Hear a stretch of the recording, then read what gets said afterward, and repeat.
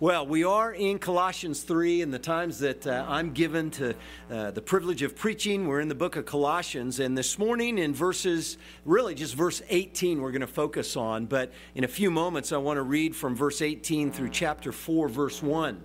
And Paul is here exhorting various family members about how they are to walk like Jesus. And I am just going to focus on verse 18 this morning concerning Christlikeness and wives, but I want to read the whole passage of this family section, this household code that begins in verse 18 and goes through chapter 4, verse 1. So let's hear the eternal and inerrant Word of God beginning here in verse 18 of chapter 3. Wives, submit to your husbands as is fitting in the Lord. And husbands, love your wives and do not be harsh with them. Children, obey your parents in everything, for this pleases the Lord. And fathers, do not provoke your children, lest they become discouraged. Bondservants, obey in everything those who are your earthly masters, not by way of eye service as people pleasers, but with sincerity of heart, fearing the Lord. And whatever you do, work heartily as for the Lord and not for men, knowing that from the Lord you will receive the inheritance as your reward. You are serving the Lord Christ. For the wrongdoer will be paid back for the wrong he has done, and there is no partiality. Masters, treat your bondservants justly and fairly, knowing that you also have a master in heaven. And this is the word of God. Let me lead us in prayer as we seek his help. Our Father, we thank you for your living and eternal word. And pray that you would help me to speak it now faithfully and clearly. And please work by your word to save your people, to bless your heritage, to be their shepherd, and to carry them forever. We pray that you would do this for your glory in the name of Jesus. Amen. Amen. Well, the central call of Paul in the entire letter of his to the Colossians is for God's people to increasingly know and trust and walk in the Lord Jesus Christ. That is, to exalt and to exemplify Jesus, who is eternally supreme and sufficient. And really the heart of this call throughout the entire letter is expressed back in chapter 2, verses 6 and 7. I would encourage you to look there. As Paul says in verse 6 of chapter 2, therefore, as you received Christ Jesus the Lord, he's talking to believers, as you've received Christ Jesus the Lord, so walk in him, rooted and built up in him, and established in the faith, just as you were taught, abounding in thanksgiving. And then this call gets amplified in chapter 3, for instance, beginning at verse 1 of chapter 3, when Paul says, if then you've been raised with Christ, seek the things that are above, where Christ is, seated at the right hand of God. Set your minds on things that are above and not on things that are on earth, for you have died, and your life is hidden with Christ in God. When Christ, who is your life, appears, then you also will appear with him in glory. And then in verse 5 of chapter 3 and following, Paul gets specific about what Christlikeness is to look like in the lives of Christians. And then as we get down to verse 18, he gets even more specific in calling for Christlikeness in families. So I'm just giving you a little sense of the context here. Now, the passage that we're in, verse 18 of chapter 3 through chapter 4, verse 1, is referred to as a household code. And we introduced this a few weeks ago when we were last in this passage. We find other such codes in other books in the New Testament, such as in Ephesians 5 and 6, in 1 Timothy 5 and 6, in Titus chapter 2, and also in 1 Peter chapters 2 and 3. And the purpose of these household codes is to teach God's people what exalting and exemplifying Christ should look like in day-to-day family life.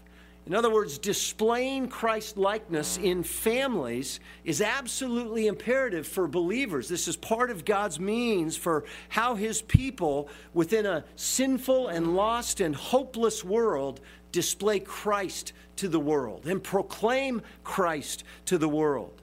So God wants Christians and whole families to shine forth the transforming hope of the gospel of Jesus Christ.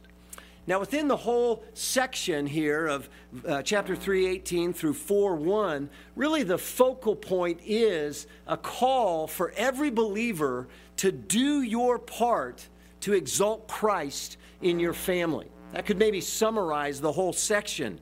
Do your part to exalt Christ in your family, and do your part because Christ is worthy to be exalted and exemplified. Do your part because Christ loves you and He saved you through His blood. Do your part because in becoming a Christian, as we heard at the beginning of chapter 3, you have died and your life is hidden with Christ in God. In fact, in the language of what Jesus says in Luke chapter 9, verse 23, do your part because you've denied yourself, you've taken up your cross daily, and you're resolving to walk obediently with Jesus. So again, the main call of the whole passage is do your part to exalt Christ in your family. Now, in this family code, I want you to notice just briefly that there are 3 pairs of household relationships that Paul addresses. He talks first of all about wives and husbands. That's in verses 18 and 19. Then he talks about children and parents, particularly fathers, in verses 20 and 21. And then he talks about slaves and masters in the rest of the passage. Now, as I mentioned today, we're just going to focus on verse 18. Christlikeness and wives. And next week, Lord willing, we'll look at verse 19 about Christlikeness and husbands.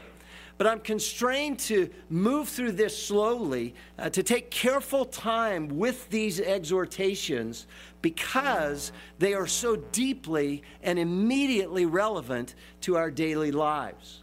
And they are also so easily misunderstood, distorted and misapplied. So we're going to move through these somewhat slowly. Now, the command of verse 18, of course, is direct. It's very straightforward. Wives, submit to your husbands as is fitting in the Lord. But of course, the question becomes then, well, what does it mean for wives to submit to their husbands? And why should they do so? And how does this really work out in daily married life? Well, that's what we want to dive into and look at this morning. Now, I'll summarize the command of verse 18 this way, really in a sense by almost restating it. But the big idea here is this: wives, be Christ-like by submitting to your husbands. Be Christ-like by submitting to your husbands. And again, to be Christ-like means to seek to exemplify and exalt the Lord Jesus Christ, and to do so by submitting to your husbands. Now, as this command unfolds in verse 18, it really has 2 parts. First, there's an obligation that is given by Paul, and then there's a motivation. And so that's the sermon outline this morning: the obligation and the motivation for wives to be Christ-like by submitting to their husbands. Now, some of you here this morning are wives. Many of you are not wives. So that doesn't mean that you can just tune out, all right? So let me be clear about this and mention this, that while these things, of course, are directly applicable to those of you who are wives among us, every single one of us needs to understand these things. This is all a part of God's Word. So we all need to understand so that we can better pray for and encourage and affirm and come alongside our sisters in Christ who are wives. So having said that, let's dive in and look at both the obligation and then the motivation of the command for wives to be Christ-like by submitting to their husbands. Again, it's very straightforward. The obligation: wives, submit to your husbands. And the essence of what this means, which I will then go on to explain, I believe is this: wives, to submit to your husbands means to recognize his God-given authority in your family and to willingly follow his leadership in faith. Let me say that again. It means, wives, your God-given obligation to submit to your husbands means to recognize his God-given authority in your family and to willingly follow his leadership in faith. To recognize his God-given authority in your family and to willingly follow his leadership in faith. I think that's what the heart of it is, and I want to go on to explain that. And I emphasize that this obligation is God-given, as is a husband's God-given authority. And the reason is because God is the one who gives this. He's the one who has designed and ordered marriage to be what it is. And this, of course, goes all the way back to the book of Genesis and to creation, as we see in Genesis chapters 1 and 2. When God created woman to be a helper to the man, as together they would walk before God and to fulfill his purposes. And God in Christ is the one to whom both husband and wife are ultimately accountable. And so it's interesting, if you look back to chapter 2 in Colossians again, look at what Paul says in verses 9 and 10, referring to Christ. He says, "For in him the whole fullness of deity dwells bodily, and you, who are believers, you have been filled in him, who is the head of all rule and authority." And he's affirming there and declaring there that Christ is the head of all rule and authority, including husbands and including wives. And so God is the one who orders marriage for his good purposes and who has given these very specific and complementary roles and responsibilities to men and women in marriage. In God's good design and will, wives are to willingly follow their husbands in faith, and husbands are to actively lead their wives with love. Now, the Greek word for submit that is used here, it actually has its roots in a military term, which means to rank or to order under. And it carries the idea of voluntarily, willingly being subordinate to or coming under the authority of another. And so the verb that is used here can carry the sense either of be submitted to, or actually more the sense of submit yourself to, which is where the sense of voluntary and willing submission comes, which fundamentally is what's taking place when a woman marries a man. She's voluntarily, willingly coming under his God-given authority. And either way, well, the force of the command is evident that God obligates out of his love and wisdom you who are wives to willingly come under his God-given authority for your husband, to willingly follow his leadership in faith. And though you are equal in identity with your husband, both you and your husband are equal in bearing God's image, yet God has assigned you different and complementary roles and responsibilities.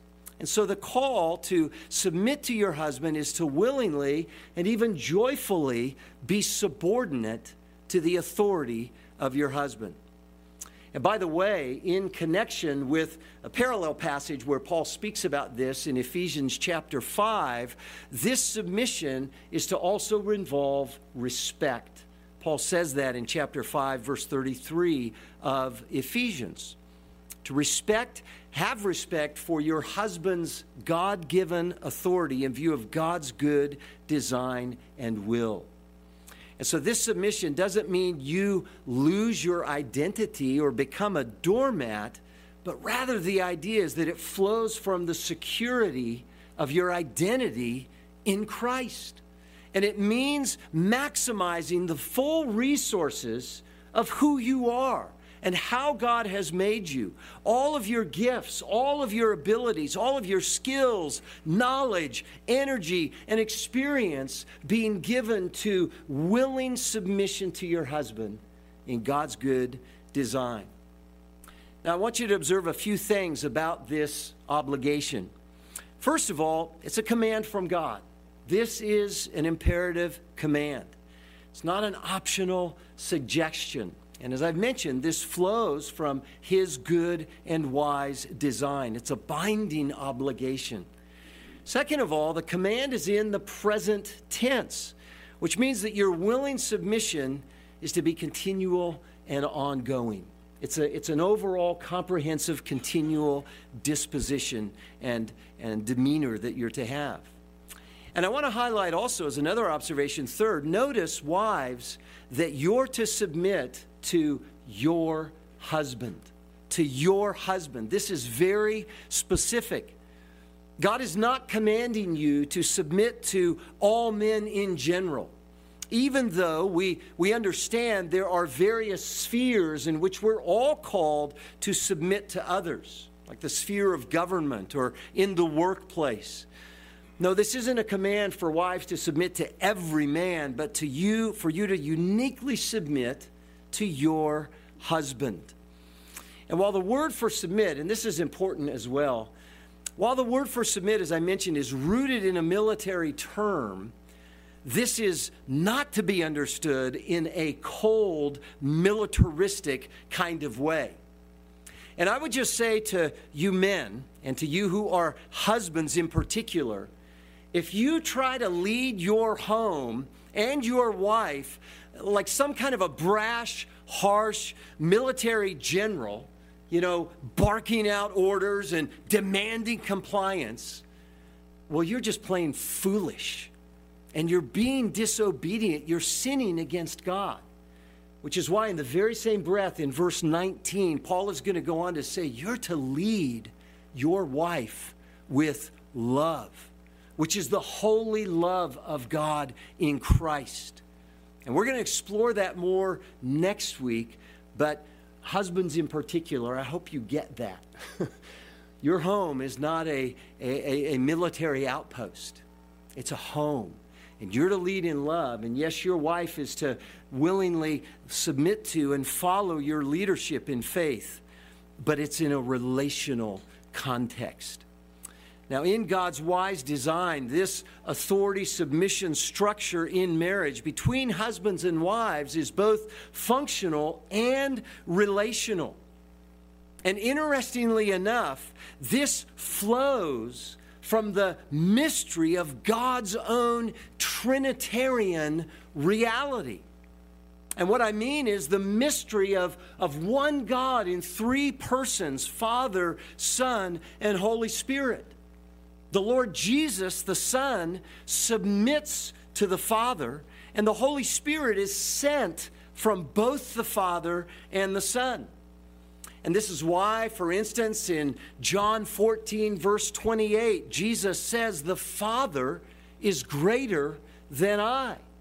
He doesn't mean he's greater in essence, but he's acknowledging this functional aspect of the mystery of the triune relationship. He's greater in the sense that the Son is submitting to the Father. And this is behind what Paul says in 1 Corinthians chapter 11, verse 3, when he says this, I want you to understand that the head of every man is Christ, the head of a wife is her husband, and the head of Christ is God. Now, this functional, relational reality within the Trinity is then echoed in the functional, relational structure of marriage. And yes, it's a mystery. It's a mystery. But this is what God has revealed. Now think about this. Ideally, when both husband and wife are Christians, both are to be mutually submitting to the Lord Jesus Christ, to His authority. Even as we heard earlier in chapter 2, verses 6 and 7, and chapter 3.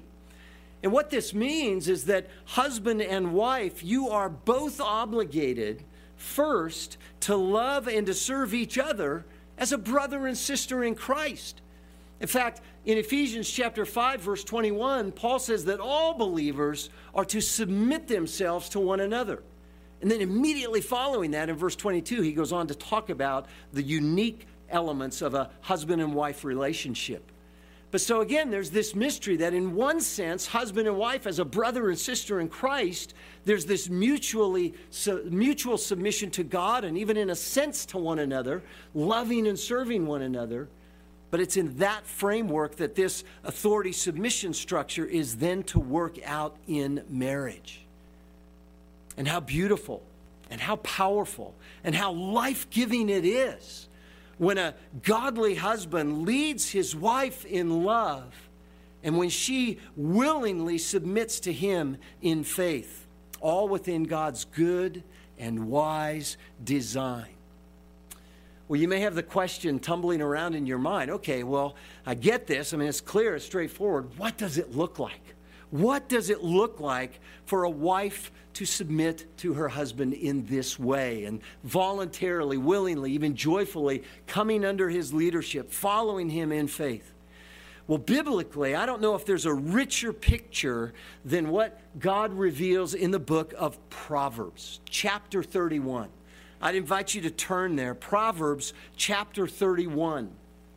If you open your Bible to the middle, you'll likely hit either Psalms or Proverbs, and then just look for chapter 31 and gaze upon this picture. And I want to read the entirety of verse 10 through verse 31 because it gives us a picture of what this beautiful, life-giving, vibrant submission looks like in connection with her husband.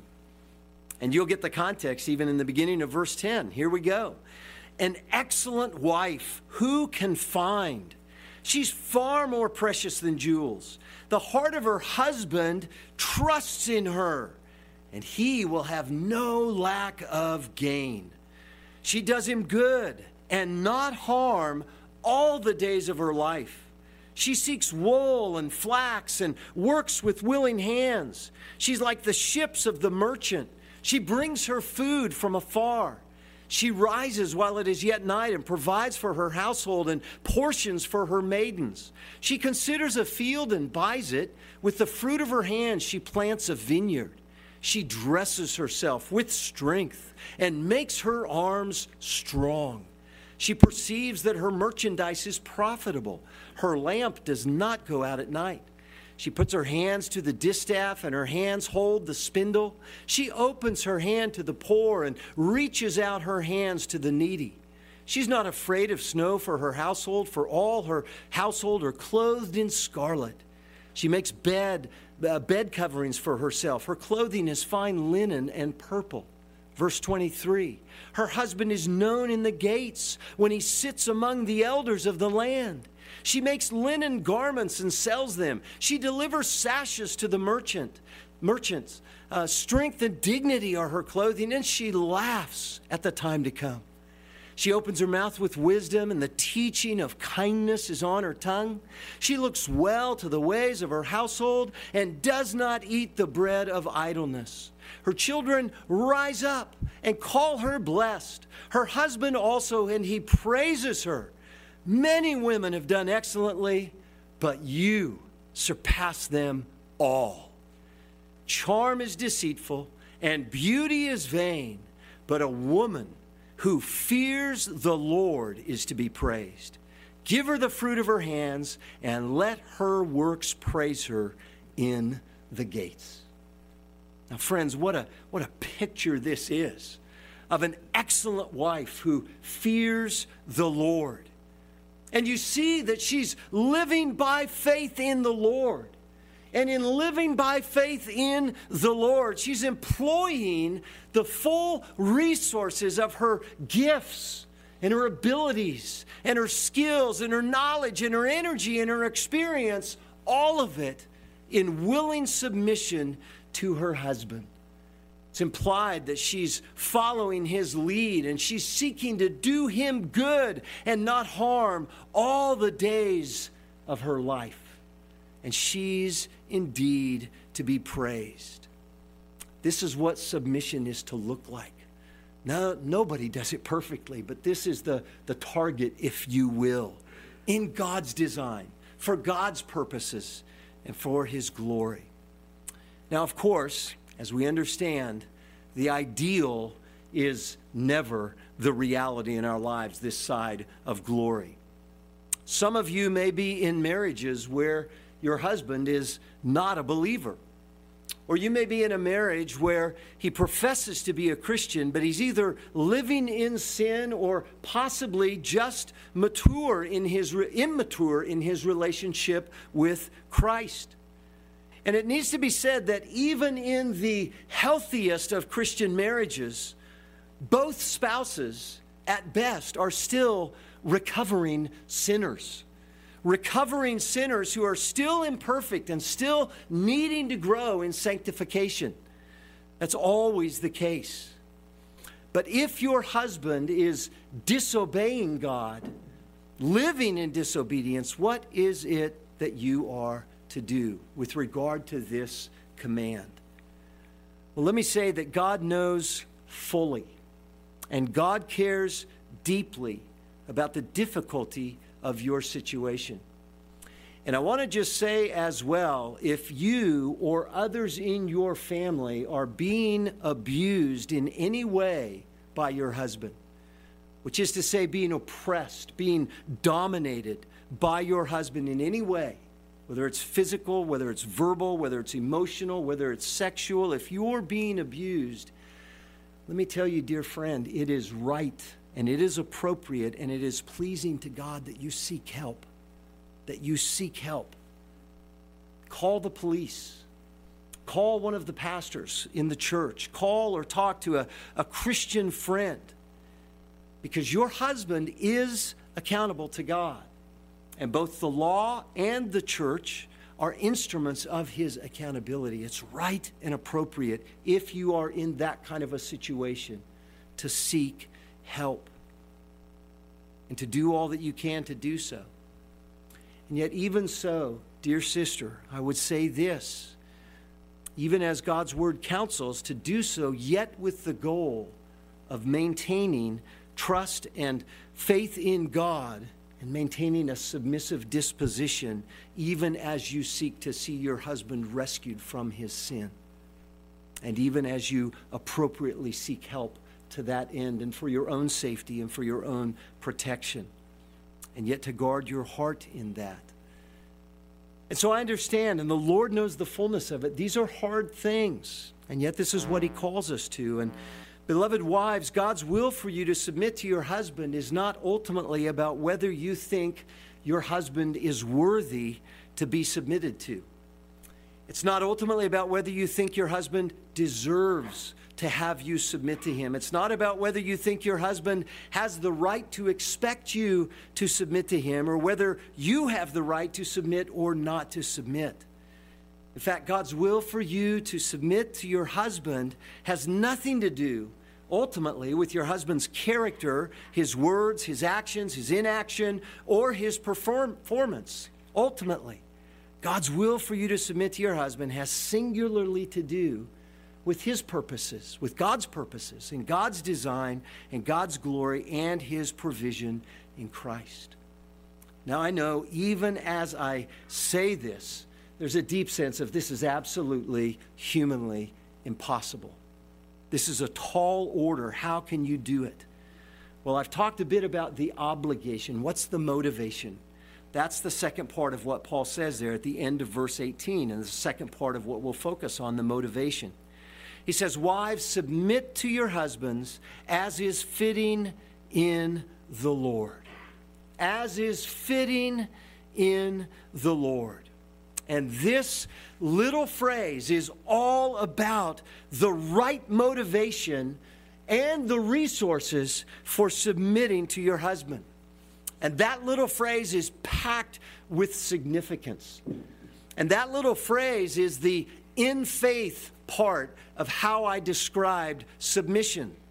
Wives, to submit to your husband means to recognize his God-given authority in your family and to willingly follow his leadership in faith. in faith. And I'm referring to faith in Jesus Christ, not faith ultimately in your husband. You see, the only right motivation for you to submit to your husband and the only power that enables you to submit is that it is fitting, which is to say it is appropriate, it is proper in the Lord. And by referring to the Lord, Paul is referring to the Lord Jesus Christ. And what he means is, Christian wives, you belong to the Lord Jesus Christ. You are his beloved, and you now live in the sphere of Christ's kingdom and authority. As Paul says earlier in chapter 3, verse 3, as I read earlier, you've died, and your life is hidden with Christ in God. And because of that, it is fitting, it is proper, it's appropriate for you to trust and obey Christ in submitting to your husband. That's the motivation, and that's the power. Now, this has at least three implications that I'll just briefly mention. Three implications of embracing this motive, of doing it in the Lord, and because it's fitting in the Lord, in trusting him. The first implication is that Christ is the sovereign Lord who commands your submission. This is his command, and it's unambiguous. It's very clear, both here and in many other places as well. And again, going back to the broad overarching call that Paul expresses in chapter 2, verses 6 and 7. As you've received Christ Jesus the Lord, so walk in him, being rooted and built up in him, established in the faith, just as you were taught, abounding in thanksgiving. The first implication is that Christ is the sovereign Lord who commands your submission. And submitting to your husband is proper because you're a citizen of Christ's kingdom, and he lovingly commands you to do so. A second implication is that Christ is the perfect example who models your submission. He's the perfect example who models your submission. In other words, in submitting to your husband, you are imitating Christ's own model of humility and submission to his Father. Listen to how Paul speaks of this in Philippians chapter 2.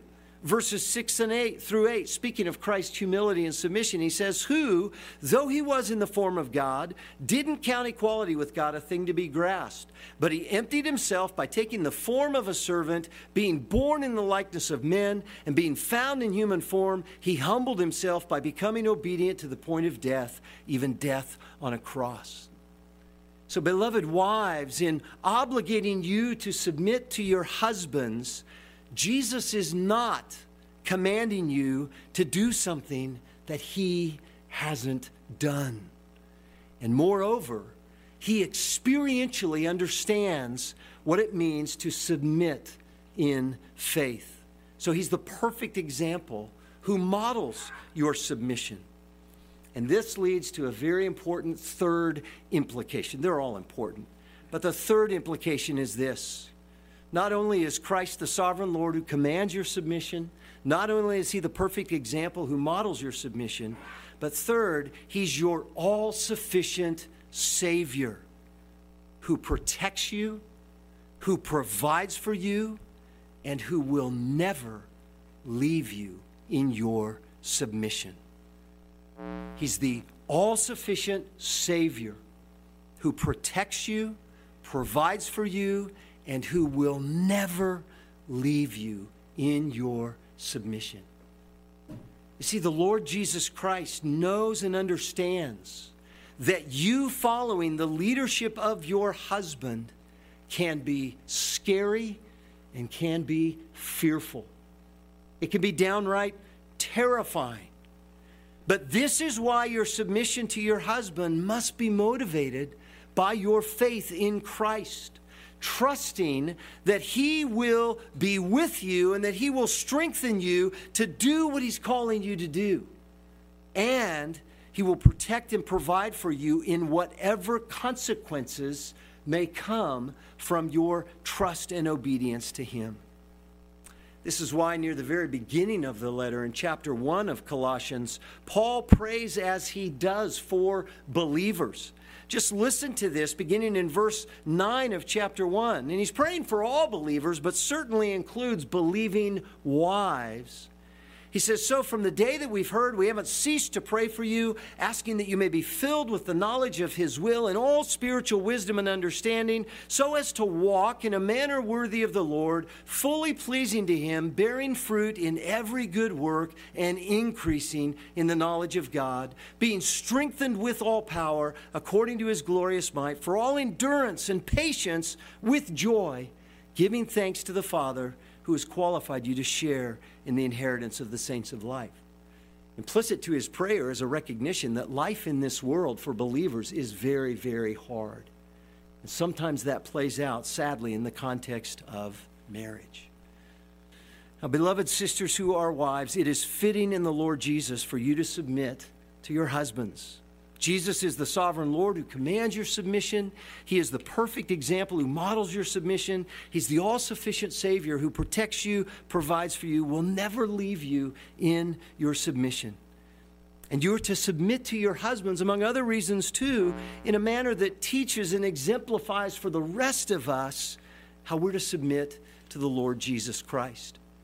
I mentioned earlier that parallel passage in Ephesians chapter 5 where Paul speaks about this. Let me just read what Paul says there, verses 22 to 24 in chapter 5, and he expands a bit more on these matters of wives submitting. But here's what he says. Wives, submit to your own husbands as to the Lord, for the husband is the head of the wife, even as Christ is the head of the church, his body, and is himself its Savior. Now, as the church submits to Christ, so also wives should submit in everything to their husbands. And it's there that he's drawing an exact parallel between the kind of submission that a wife is to have with her husband and how that models and exemplifies what the rest of the church is to know and to be doing in submitting to the Lord Jesus Christ. And there's all kinds of implications there. So, dear wives, be Christ-like by submitting to your husbands, as is fitting in the Lord. And may all of us do our part to exalt Christ in our families, as well as doing our part to exalt Christ in the local church. And this is so important, isn't it? Because there's so many temptations that come along the way, so many challenges. One way that wives might be tempted to respond sinfully rather than submitting to their husbands is with your words. And we can all be prone to this in various contexts, but this can certainly play out in the context of marriage, can't it?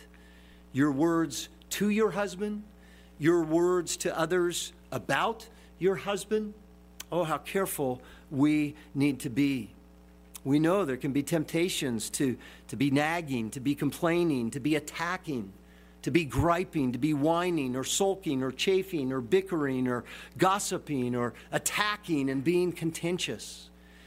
The book of Proverbs has much to say about the challenges of a woman who is contentious in that way, describing it as dripping rain, or that it's better for a man to live either in the desert or on the corner of a roof than with a wife that is contentious. Now, I know there's lots of challenges, there's lots of issues, but ladies, guard your hearts and guard your tongues. And how needful it is in Christian marriages and in the church to live out the obligations Paul calls us to. And again, husbands, don't miss being here next week because we're on the firing pad, so to speak, and learning what it means more to love our wives as Christ loves the church. But for all of us, for husbands and wives and all of us who are believers, it's good to hear, and I'll close with these words from what Paul says in verses 12 to 14 of chapter 3 in Colossians. He says, put on then, as God's chosen ones, holy and beloved, put on compassionate hearts, kindness, humility, meekness, and patience, bearing with one another, and if one has a complaint against another, forgiving each other as the Lord has forgiven you, so you also must forgive. And above all these, put on love, which binds everything together in perfect harmony. Amen. May God help us to do our part. Let me pray. Father, we thank you for your word, even as it sometimes cuts very, very deeply. And we know yet that your purpose is in cutting and bringing conviction, perhaps, even as you bring encouragement, is not to destroy, but to bless, and but to cleanse, and but to change. And Father, for myself, even in hearing and thinking more about these matters of what you call wives to, I know that you call every single one of us to submit to you and to walk before you. And you've given our dear sisters in Christ as wives a unique place to really model and exemplify that for the rest of us. Lord, may you comfort them, may you strengthen them, may you help them to be looking to you in faith and to be living out the fullness of what this obligation implies. And Lord, may you help all of us to honor and please you and to come alongside one another in encouragement and support. We thank you for your goodness, and to all of this, may Christ be all the more exalted and exemplified for your purposes in the world. We thank you in his name. Amen and amen.